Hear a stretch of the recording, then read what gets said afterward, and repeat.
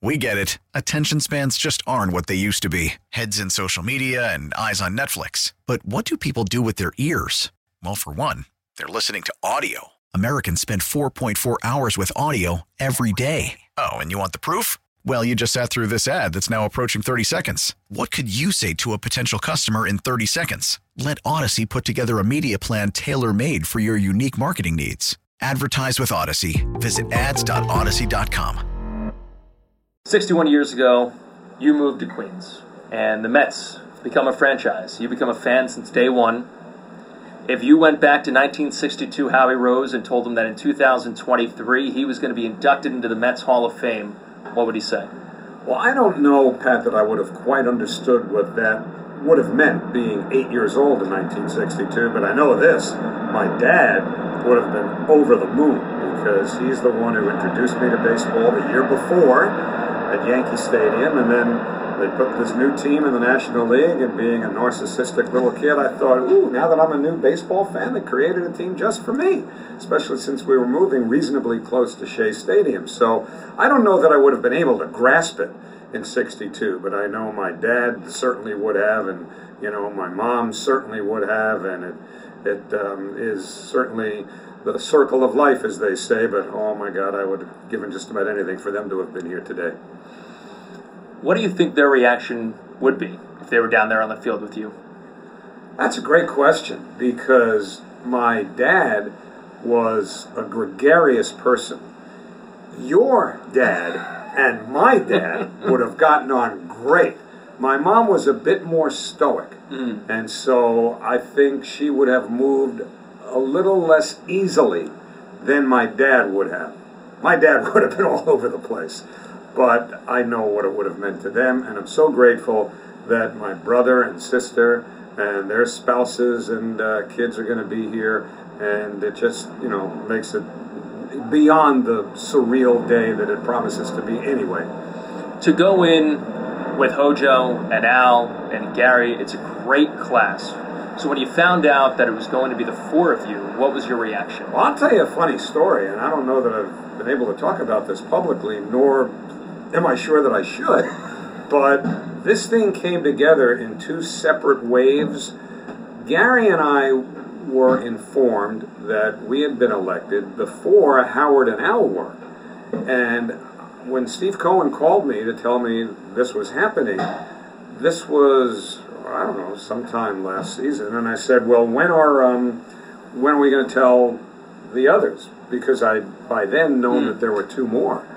But they said probably later in the week. Well, later in the week turned out to be a few months. For whatever reason, they wanted to delay the announcement of the players involved. I think because the Mets were having such a good year, they didn't want anything to obscure that. Or I think more to the point, they were so excited about Old Timers Day, which was coming up. I don't think they wanted that to interfere with the bigger proceedings of that day. But anyway, so Howard Johnson is a friend of mine. We live in the same community in Florida. We've gone to dinner, we've played golf, gone to dinner with our wives. And there were a few times when we were out together where I knew and he didn't. And Barbara, my wife, would say to me on the way home, isn't it just killing you that you can't tell him? And I said, yeah. And so when he finally found out, I called him as soon as I could, and he was absolutely blown away when he found out that I knew, and he and Kim had a great laugh about that. This has been a pretty special week, right? You get the bobblehead, and now you get the Hall of Fame, and you have your whole family here as well, like you mentioned. Yep. So to be able to share this moment with your kids, with your wife, with your brother, your sister, do you get a chance to think about what that's going to be like after the game or during the game, to just sit back and take it all in as a fan with them? I haven't, because I'm still trying to get through the process of getting through the speech and everything else, all the pomp and circumstance. That's kind of where my focus is right now.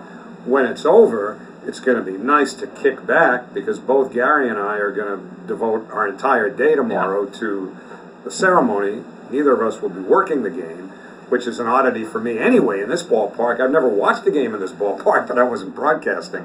So I don't know what that's going to feel like. I don't think I'll quite decompress during the game, because there'll be a lot of people, family and friends around that I'm sure I'll be talking to. But next week, when you're in Atlanta, and of course, later on Pittsburgh. I have next week off, and that's the week I'm going to really decompress and probably soak it all in a way that I can't even fathom yet. When we were previewing it last week on the road, I brought up the question of when was the last time that you watched the game from the stands as a fan? Can you remember?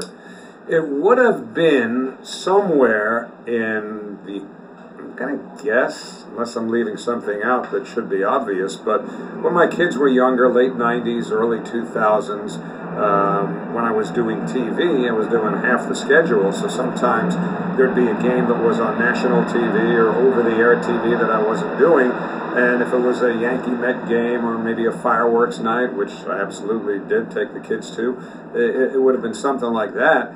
I really don't recall that happening, certainly any time after I moved full-time to radio, which meant doing virtually all the games. So I'm going to say late 90s, early 2000s.